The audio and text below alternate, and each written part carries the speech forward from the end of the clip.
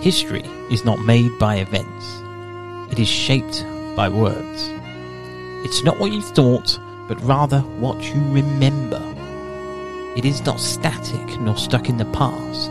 It is the ongoing dialogue between the past and the present. It is not a burden on the memory. It's an illumination of the soul. History is bringing yesterday and today together for tomorrow. I'm Simon Davis, and you're listening to This History.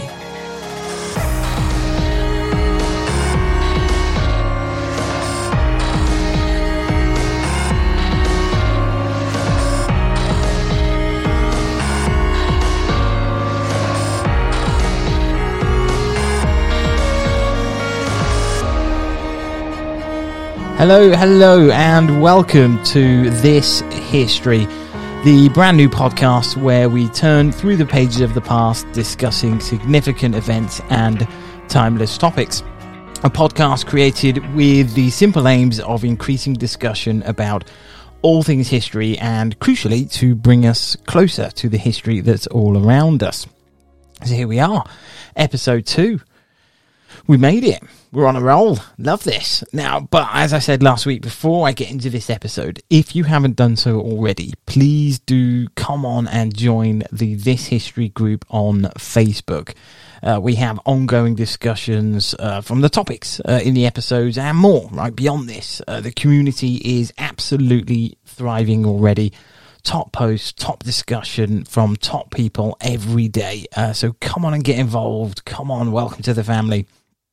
Today, though, we carry on our personal histories series.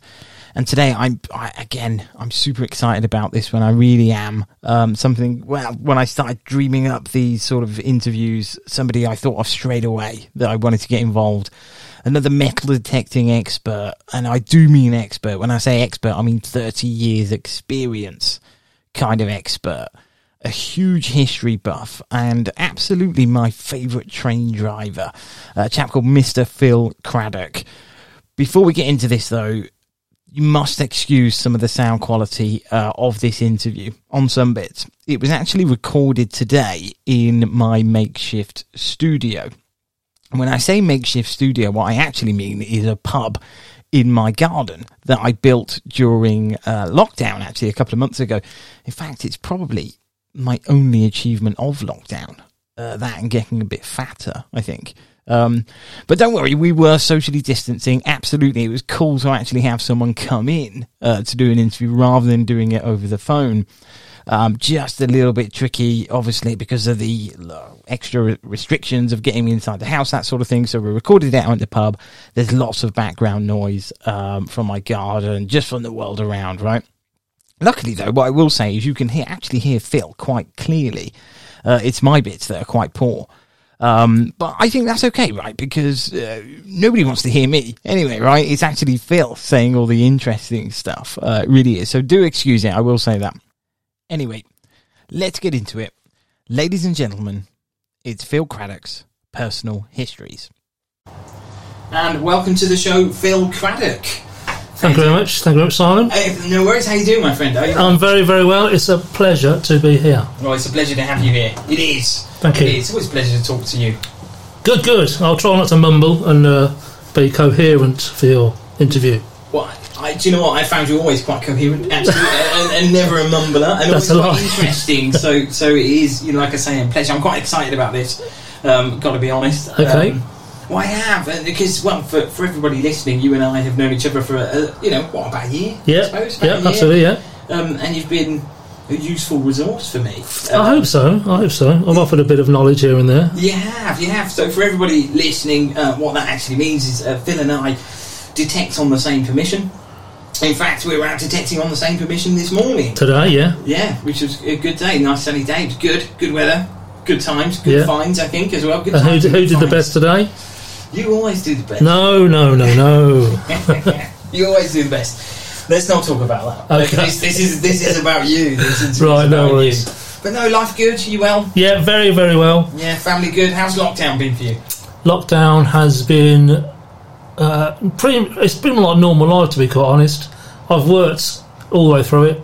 Yeah. So I've done quite well. I prefer to have worked through it because being, as consistent as you can be during a global pandemic is probably the best way to deal with it, I think. Well, I think you're right, and it's just, there's no playbook, is there? There is no playbook for how you should do this time. So weird. But, you're my favourite train driver. I'm your only train driver, I imagine. Yeah, but you're my favourite train. No, it's true, there's Steve as well. That's true, yeah. We're not going to say that. Steve. Yeah. No offence, Steve. But Phil, you're my favourite train Thank you very driver. much. I'm not suggesting we get into this topic today, but just the history of the railways. I mean, we were talking about this earlier. History of the railways is always something that fascinates me. It is. And I'm always quite respectful of train drivers. It's something that it's one of those things that I've always wanted to do. Give it a go. It's a lot of boys' dreams to be a train driver. Yeah. Quite often you find the boys who didn't want to be train drivers end up as train drivers. Yeah, that's the way it goes. Sure. Yeah. Well, no, that's cool. That's absolutely cool. But yeah, so family good, lockdown all right. Everyone's good. I've got a son, 23, who's in the games art industry. Was working away from home in Leamington Spa prior lockdown, and then he works from home now. So he's kind of done really well out of it. So carry on working, but working from home.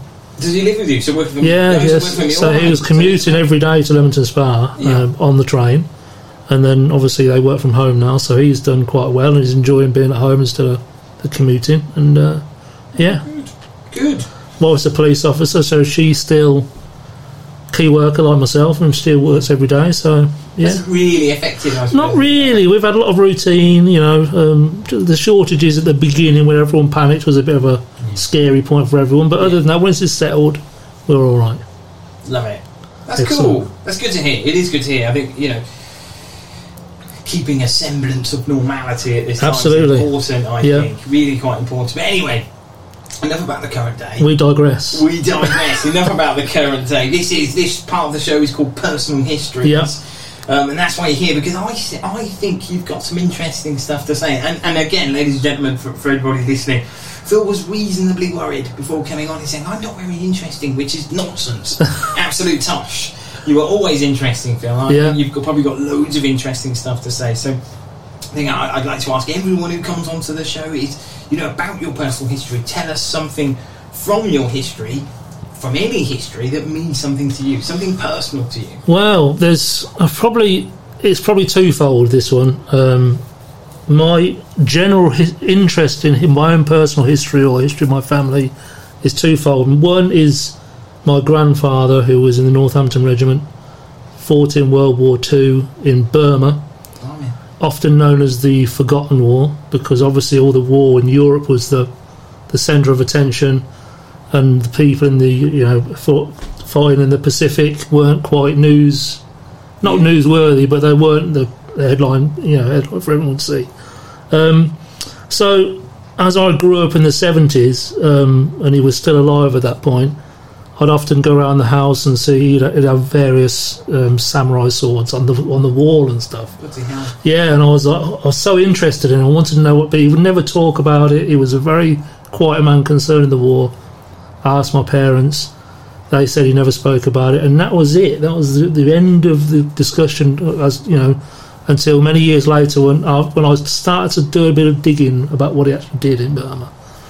And he had quite a good war up until it went bad, which is kind of a weird story. But he was based in India for quite a while, somewhere in Ceylon, I think, and he was having quite a nice time. He had I think he was a clerk or some kind of clerical position for a while, and then as the Japanese started to lose the war in the Pacific, Wake Island, all those big battles that everyone is aware of, Okinawa and things like that, they wanted to push back into India apparently, and there was I think they call it the Battle of Imphal, or the Siege of Imphal, which is where my grandfather was involved with, and it was one of the worst battles of all of World War II, and that's where I've been kind of focusing my interest for the past quite a number of years, to see what he did, because I know he was wounded. He I've got a bullet at home that was given by my grandmother that hit him in the leg, and I quite often think about, well, 1 inch away, a different direction, that would have been me never existing. That's so incredible. you know, fine lines and all that. That's astonishing, really is. And really interesting. And I think, I don't know, something that perhaps my generation indeed, you know, something we don't quite realise just the effect that it had on that generation. Yeah, I thought, see, these great men, this great generation, and who held what he went through with a quiet kind of dignity, if you like, and just, I'm not going to talk about it. It's over. It was done with. But how the magnitude of what they went through, those guys. They said they were starving at some points. These guys in the jungle, my pap included. I used to joke that the jokes he did say, or things he did say about the war. He said he was eating chocolate insects, but that was quite close to the truth. They were eating insects. They had all kinds of diseases. They had no toilet roll. Yeah. They were in a bad place. And I think, from what I've read, they were under. I think he held off like 45 infantry attacks from the Japanese. So it was a quite a bad do. Yeah. That is astonishing. Really interesting stuff. There's something amazing about having a bullet, isn't there? Though, I mean, that's astonishing. The history of that artifact in itself. I've got a few things he brought back. You know, there's obviously some documentation, the letters he sent back, and there's a bayonet as well. I've got at home. Wow. A few other bits and bobs, Japanese stuff. But so you say you've got some letters that your grandfather wrote to that he sent back. Yeah. And even then, it was still very modest. He was like, "I'm ready for it," you know, that kind of thing. But it's quite okay when you knew it wasn't. Yeah, that kind of situation. What do you write in that? Exactly. Yeah. He was a young man. 20 odd years old. I want to come home. You know, what are you going to write? You don't want to write that, do you? Well, you're thousands of miles away. I don't suppose there's no telephones out there. You have no idea when you're coming home. He was out there 4 years. It turned out. 4 years. Yeah, without coming back. Astonishing. Yeah. Astonishing. And you know, I always think as well the adjustment these men had to make when they came home. Just the impact we genuinely don't understand. I don't think. I don't think so. I don't think there was a facility for anyone to have an adjustment. It was you get back and you work. It's working now. That's right. That's it. Yeah. So it's just normal. You've done your bit. Thank you very much. Yeah. And on you go. Crack on. Yeah. Yeah. And people did crack on. They did, and they held whatever they went through their whole lives, most of them, and that's what kind of impresses me so much about all of that generation. Yeah, it is. There's a toughness that I don't think we quite understand. Well, what impressed me more, I suppose, along the same lines, that he was a very gentle man. I don't mean a gentleman, I mean a gentleman. He was quiet, he was reserved, he wasn't a big fella, you know, I'm quite a stocky fella. He was 5'6", I think, so a small fella, you know, going out to fight a war. You know, I don't think he was the volunteering type, as many of them weren't. It's not like I'm going into the army, I want to do this, I'm focused, I want to go to war, kind of thing. It was you have to. You've got to go. Yeah, you've got to go. It's the end of everything if you don't. Yeah, and it's interesting, isn't it? Really, I think it happened to the First World War, didn't it, a few years ago, and it's happening now to the Second World War, where there's people who lived through it, you know, they're becoming fewer and fewer. Yeah. You know, so it's no longer a lived memory, a lived experience. That's right, yeah. And I think that changes it. I think that changes what it means in society, I think. And you know, obviously we've got the representations of the poppy and things like that, but I think that the fact, you know, you go, I always remember Remembrance Day, you go to the church and you know, there's the men wearing their medals, that sort of thing, and they're not going to be there anymore. It's no longer a lived memory, and I think that's quite interesting in society, really, in how we remember the war.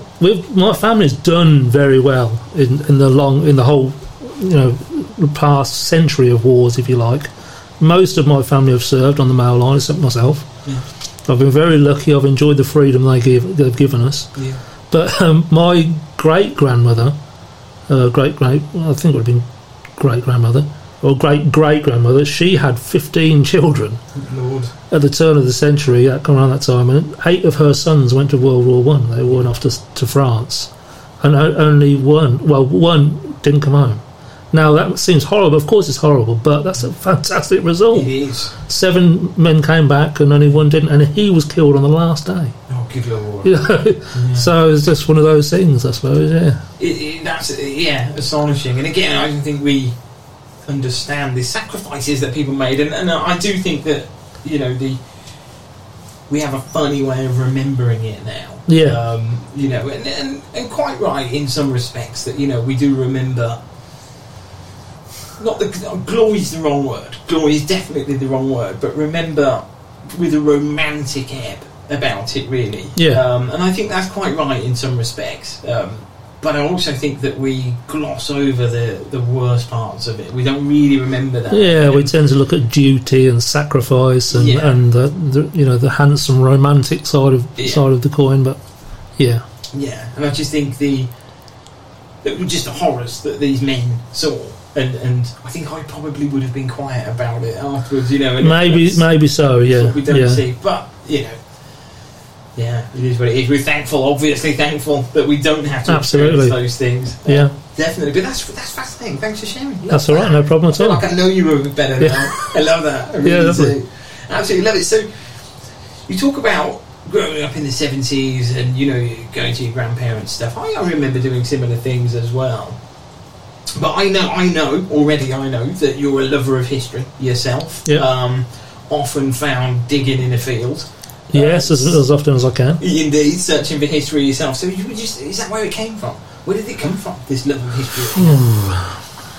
I don't really. Yeah, I used to draw a lot as a kid because, you know, growing up in the 70s, there wasn't computer games and there was no mobile phones, no internet, nothing like that. So it was either I was out in the fields with, you know, swords and shields made out of wood or sticks and, you know, whatever, pretending to be some kind of warrior or something, or drawing pictures, and I think it all came from that kind of. That's where it began, and just had an interest in history and the past and that kind of deal for my whole life. Essentially. So it shaped from your childhood. Yeah. And it led you into a field with a metal detector. Well, that was a kind of. I went to. It was kind of 3-pronged or 2-pronged, really. I saw a program on TV once about some metal detectorists, and it was the totally wrong way of doing it because they were night hawks, right? And they were going on at night time and putting all this stuff off these fields, and it was giving them a bad name, and rightly so, because that's not the way you do it. However, it kind of sparked a little bit of interest in me, and kind of coincidentally, I'd just come back from Bulgaria, and I suppose this would have been the late 80s, maybe 90 or 91, something like that. And in Bulgaria, I'd gone to this market, and they had loads of kind of alternative things to buy. And I came across this stall, and it was full of Roman coins and statues and figurines and all kinds of.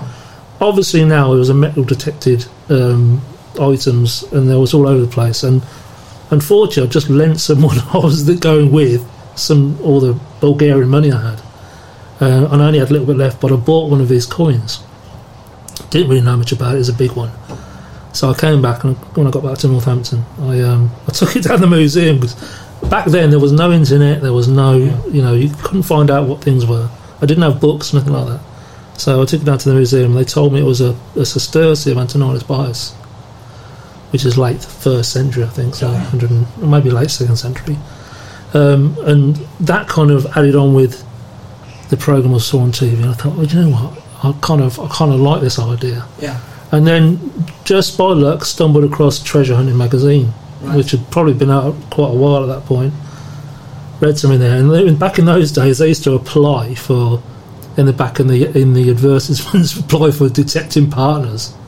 So you go, detecting partner wanted. Brilliant. Here's my phone number, Northern Lonely Hearts. That's amazing. Yeah, and so I asked for one of these Lonely Hearts, and it was this old guy in Northampton who'd been doing it for a million years, and he literally taught me everything I knew about detecting. Fantastic. How to get permissions. You already had all the permissions you could ever want. It was such a great start because it literally plonked me on Roman sites. Yes. and I was hooked, immediately hooked. He's like the Mr. Miyagi of detective. Yeah, absolutely. It's fantastic. Yeah. You love it, absolutely love it. So, you know, what is it? What is it about the hobby? Why do you still love it? Because you've been doing what, 30 years? 30 years or thereabouts. Yeah. Still going strong. I still going. For me now, it's not so much the after side of things. Once I've found the item, it's got the interest. It does wane a little bit. It's the actual finding. Yeah. The first person to see the coin, the face on that coin for 2,000 years. That's the thrill now. Still. Yeah. And it's still just like the first day up to this day. I still get the same thrill. Quite often they go into a box in my house and I'll never look at them again. Yeah, it's the finding more than anything else. Indeed, yeah, I'll join you on that one. It is. But it's a lot now, and I think you're probably quite more prolific than me. You know, I'm sort of 99 times out of 100 I'm finding a rusty nail, but it's that when you get that noise, and you think, oh, this could be gold, or you know, this could be a fantastic if you can coin. Plant yourself in the best location and you add all the other ingredients to that, like the better signals, you know, the good location, then you'll find stuff. Yeah, indeed, yeah. And also, you know, I think I've had days personally where I've been out and found absolutely nothing. Yep. But still come home quite happy. Yeah. You know, I've been out in nature. It's been a beautiful day. I'm out in the countryside. I can't lie. That's a big part of it. Yeah. Being out away, like, you know, I've been out. I detected for many years on my own. Yeah.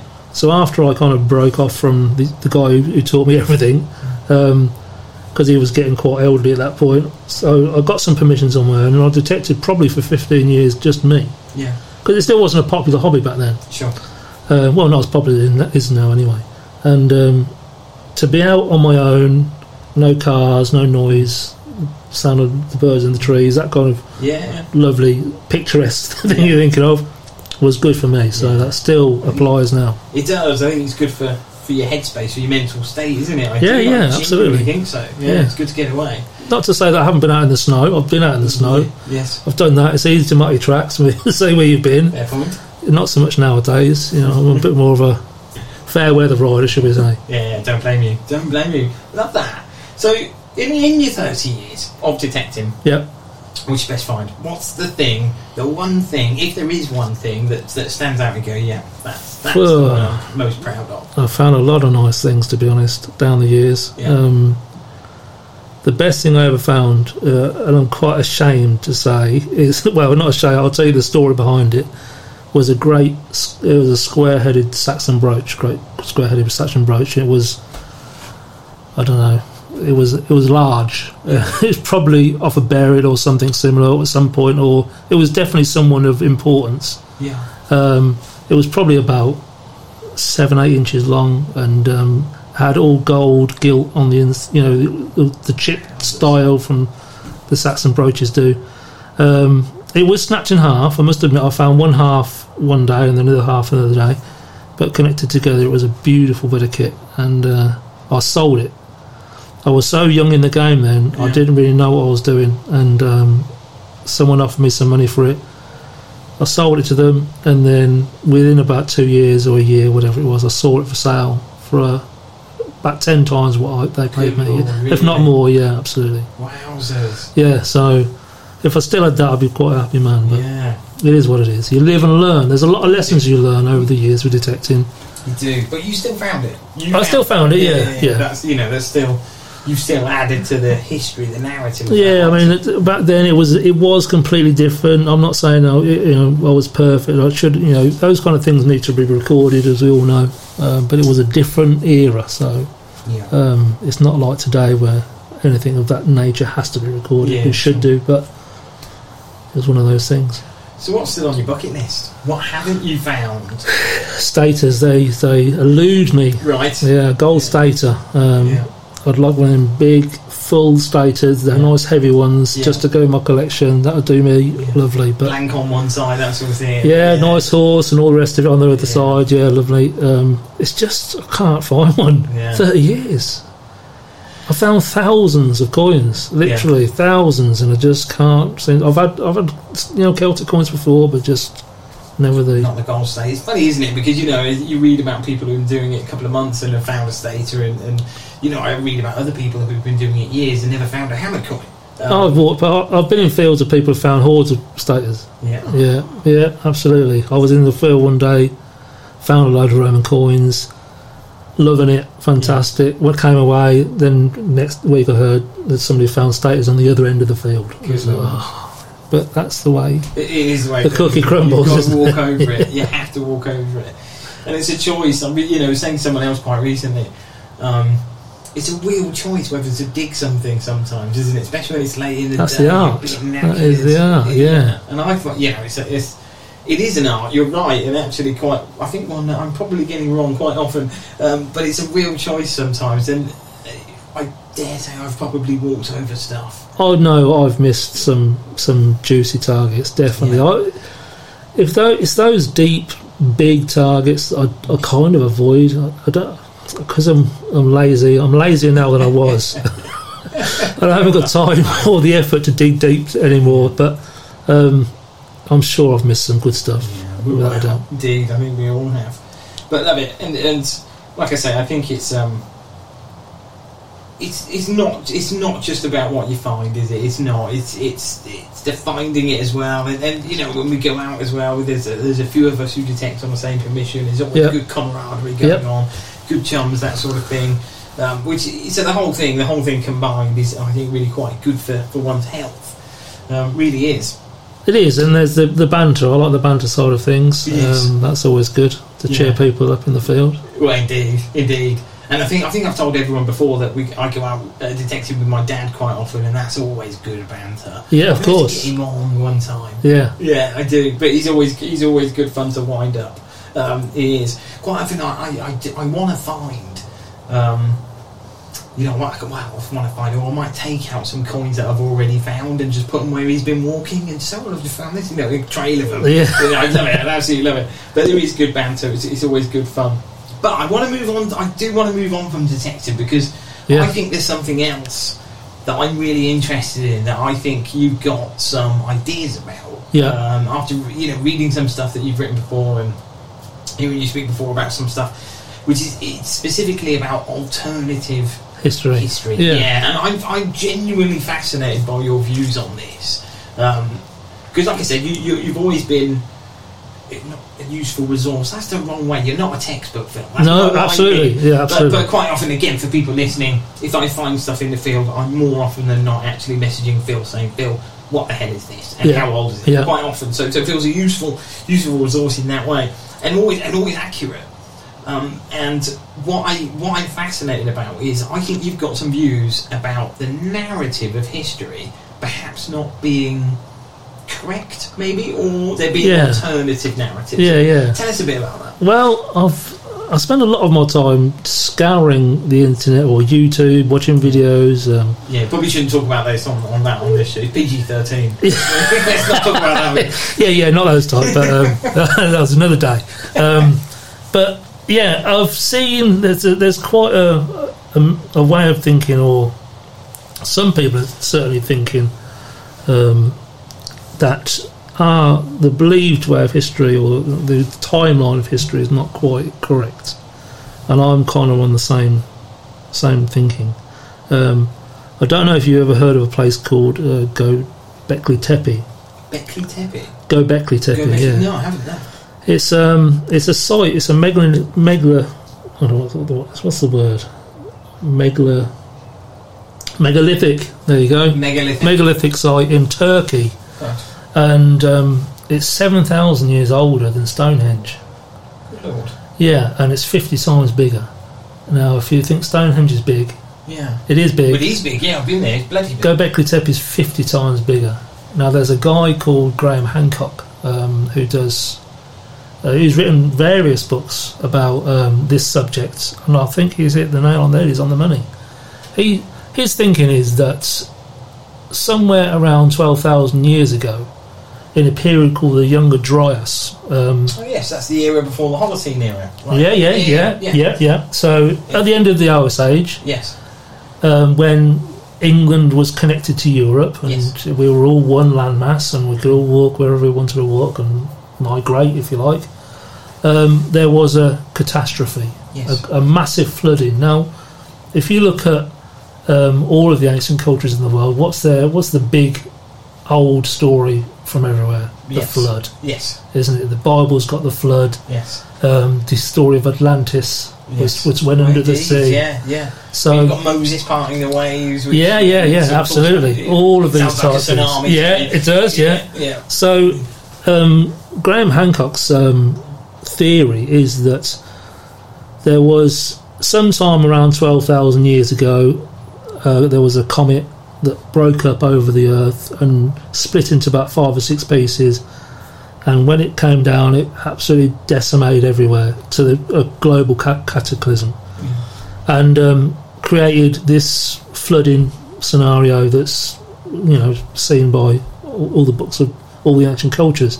Now, if they are saying there was all these great cities, even if Atlantis is based on a slim sliver of truth, Yes.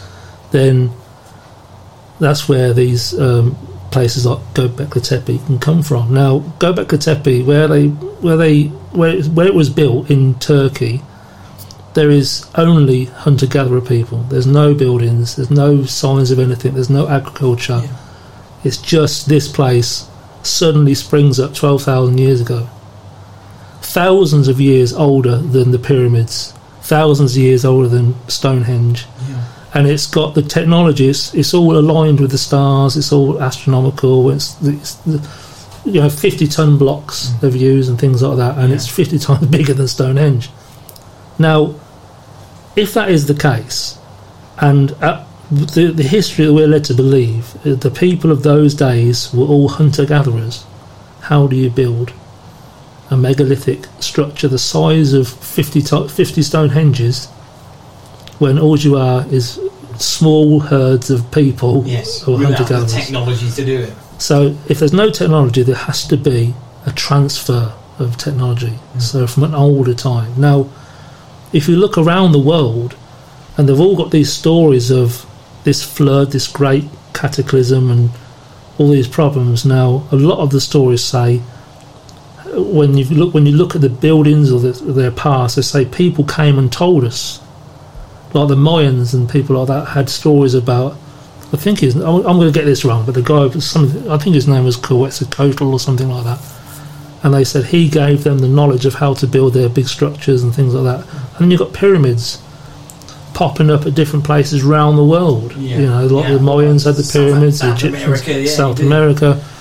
And I think even places like Bolivia and I remember Bosnia, I think, has even got some potential big pyramids under mountains as well. So it kind of makes sense that there could be this forgotten history, this forgotten civilizations, who the survivors of this global cataclysm that shaped the world as we know it, transferred some technology, some information, it may be all verbal, I don't know, but I'm very interested in that subject. It's fascinating stuff, genuinely. I've not explained it very well, I must admit, but that's, if you follow along the lines of this guy, Graham Hancock, he's definitely got something to say. He's got a lot of science behind it. So. Well, it has. I remember reading something about the end of the Younger Dryas era, and essentially that there's absolutely evidence of dramatic climate change during that Massive, time. yeah, absolutely. And the carbon parts per million in the atmosphere are way more than there are now. Before anyone was burning fossil fuels, supposedly. We don't know. But there is absolutely evidence. In oxygen isotopes coming out of the Antarctic. From all sorts of fossils and things of significant event all over the world, global. Plus, you've got lots of these objects that are seen to be out of place and out of time. Like the Piri Reis map. Yeah. Which has got the Antarctica as a landmass on it. Yes. But that's a 15th century map that's got Antarctica that's actually under ice, but they've got the landmass. How would they know? Well, indeed.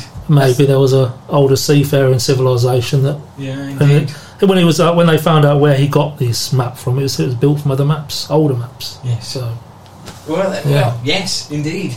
It's genuinely interesting stuff. I always think that I don't know how I read this. One of these things that you read years and years ago. It's about the Dark Ages. It's about actually obviously we know there's significant lack of evidence from that period of time. Yeah. And it's the question is always, did it actually happen? Or are we thinking that there's a 200-300 year history that we can't find a lot of evidence about? Why do we think it even existed in that way? I think from what I think is that at the end of the Roman Empire, when they did call everyone back to protect Rome, if you like, yes, everyone at that point over here had become Romano-British. Yes. So no one had really been to Rome or anything like that, but they still went as far as what we can see. And then apparently within a couple of generations they'd forgotten all of the old ways of Rome. Yes. The pottery died out, the ways of building died out, everything they'd learned, and I don't know what would happen. What happened to the world? Fascinating, isn't it? Yeah, and you think, well, okay, fine. There's sort of Saxon settlers from the east. Yeah. Whether or not they were here actually before the Romans left or not, I'm sure that if it was the late 3rd century, or 4th century, then I'm sure that after they left, there would have been people hanging around, seeing the end of those days. So within 30, 40 years, I imagine, it really would have died out. But it is interesting, isn't it? And you think that's only comparably, say, 1700 to 1300 years ago. Yeah. But with this, what we're talking about here, we're talking 12,000 years ago. Absolutely. The Younger Dryas era. And we can't get the history right from 1,000 years ago, from 1,500 years ago. This is what absolutely irritates with modern archaeology, that when you see something like I've forgotten the name of it, Göbekli Tepe. Okay, yes. When you see something like Göbekli Tepe and you realise that this thing is 12,000 years old, why aren't we paying more attention to it? Yeah. This is a big deal. It's a massive deal. It is a big deal. How these people who were apparently hunter-gatherers can... Because to build something like that, you need to have a surplus of food. You can't be hunter-gathering and then, hold on, spend the rest of the day chipping away those big megalith blocks. Fair point. You can't do it. And you can't just invent a way of, hold on, let's look at the stars and let's build this correctly, make sure it's facing north, and all the rest of the computations that need to be made for this site. You need to have a good societal grasp of maths. Exactly. So you've got to be. Of course. You've got to be founded, haven't you? You've got to be established, and you're not going to do that with little ways of documenting that maths and teaching that maths. You've got to do that stuff. Yeah, you can't just measure it by eye. Am I this about an inch? Don't know. You've got to be able to not draw a blueprint in that way, but you've got to architect something. Yeah. In a fashion. You've got to engineer something in a fashion. Yeah. What I'm trying to say is, I think you don't do that by accident. Yeah. You can't do that by accident. Exactly. There's a knowledge. There's something that's been lost. Indeed. Something vital. I don't know. So where would you advise, if anyone is interested in this sort of stuff, where should they go? Göbekli Tepe, obviously. Göbekli Tepe is a good place to start. There's another interesting place called, what's the name of it? Something. I forget. South America again. It's in the middle of. It's like high in the Andes. In the Andes, so it's something. Well, it's fascinating what they find when they start clearing rainforests, which I don't condone, obviously. But when they do start, have you seen what they've recently been saying about that now? No, I haven't. No, what? They're saying that they've found, when they're using LiDAR, I think they're using. Yes. Have you used LiDAR before? LiDAR. When they've put it over the Amazon rainforest, they're finding, or South America somewhere where all the Mayans were, they're finding enough ruins for millions of people. It's now got so vast that they'll never be able to uncover it all, but obviously it's a bigger deal. So dense. Yeah, absolutely. Yeah. That is astonishing, isn't it? Yeah. So Göbekli Tepe. Any books? Any people? Well, Graham Hancock is the go-to man. If you Google him, you'll soon come across what he's about. Fantastic, fascinating man. I'll give it a read. Yeah, absolutely. Yeah, no, appreciate it. But yeah, fantastic having you on the show, Phil. Absolutely. Cheers. Like I say, I've been looking forward to this. because I know how interesting you are and how knowledgeable you are, because we've conversed for a while, and now everyone else knows it as well. Well, I don't claim to be correct. I just have a little bit of knowledge about some things, and it's interesting to me. Well, that's the point, isn't it, about history? I think I think that's the right way to be. Don't claim you're correct, but there's hypotheses to make from evidence. You've got to ask questions constantly. Exactly. I think. Yeah. Exactly. But love it. Massively appreciate you coming on the show. No problem. It's been a pleasure. Really do. Will you come back on again? If people want me to, yeah, it's no problem at all. I want you to. Yeah, absolutely. Yeah, let's do it. Let's do a part 2. And you never know. After we've been detecting or something, and you've found your stator, we'll get on the show then, right? That would be a pleasure. We'll do a stator special. yeah, for love sure. That. Fantastic. But no, appreciate it, Phil. Thanks for coming. You're more than welcome. No problem at all. All the best to you and your family. And to you. Cheers, pal. Thank you very much. Take care. Cheers. Well, loved that interview. Really did. Absolutely loved it. Like I say, it was awesome to actually have Phil come in and record it face to face after we'd been detecting together. Absolutely loved it. Again, a huge apologies for the sound quality, or lack of, in some bits. Something to work on for the future, I think. If anyone else does come in and we can't do it in the house because of COVID restrictions, so on and so forth. But anyway, how awesome was that? It was absolutely brilliant, wasn't it? Super interesting stuff from Phil. From the very personal and meaningful recollections about his grandfather and memories of war, to the suggestion of different narratives of history. Really do love that stuff. As I say, history is not written. It's not. It's still being written. And it is this wonder that makes discovery so magnificent. Phil, listen, I do hope to get you back on soon. I really do. When you've got that goal stated, my friend, we are doing part 2. We absolutely are. But alas, we come to the end of this week's episode. I hope you've enjoyed it as much as I have. I really am enjoying doing these. I really am. Hope that comes across. Again, though, do search for This History on Facebook. This History group on Facebook. Come in, get involved, join the community. We'd love to have you there. I'm going to tune in next week, I guess, for more from your new favourite podcast, This History. I think it's quite sad when it's the end of the episode and I'm enjoying it this much. But do, come back to us next week. I think we'll have more personal histories again. So come back and tune in. Absolutely love it. Guys, have a great week. All of you, everybody, have a great week. I truly hope it's as fantastic as you all are. Take care.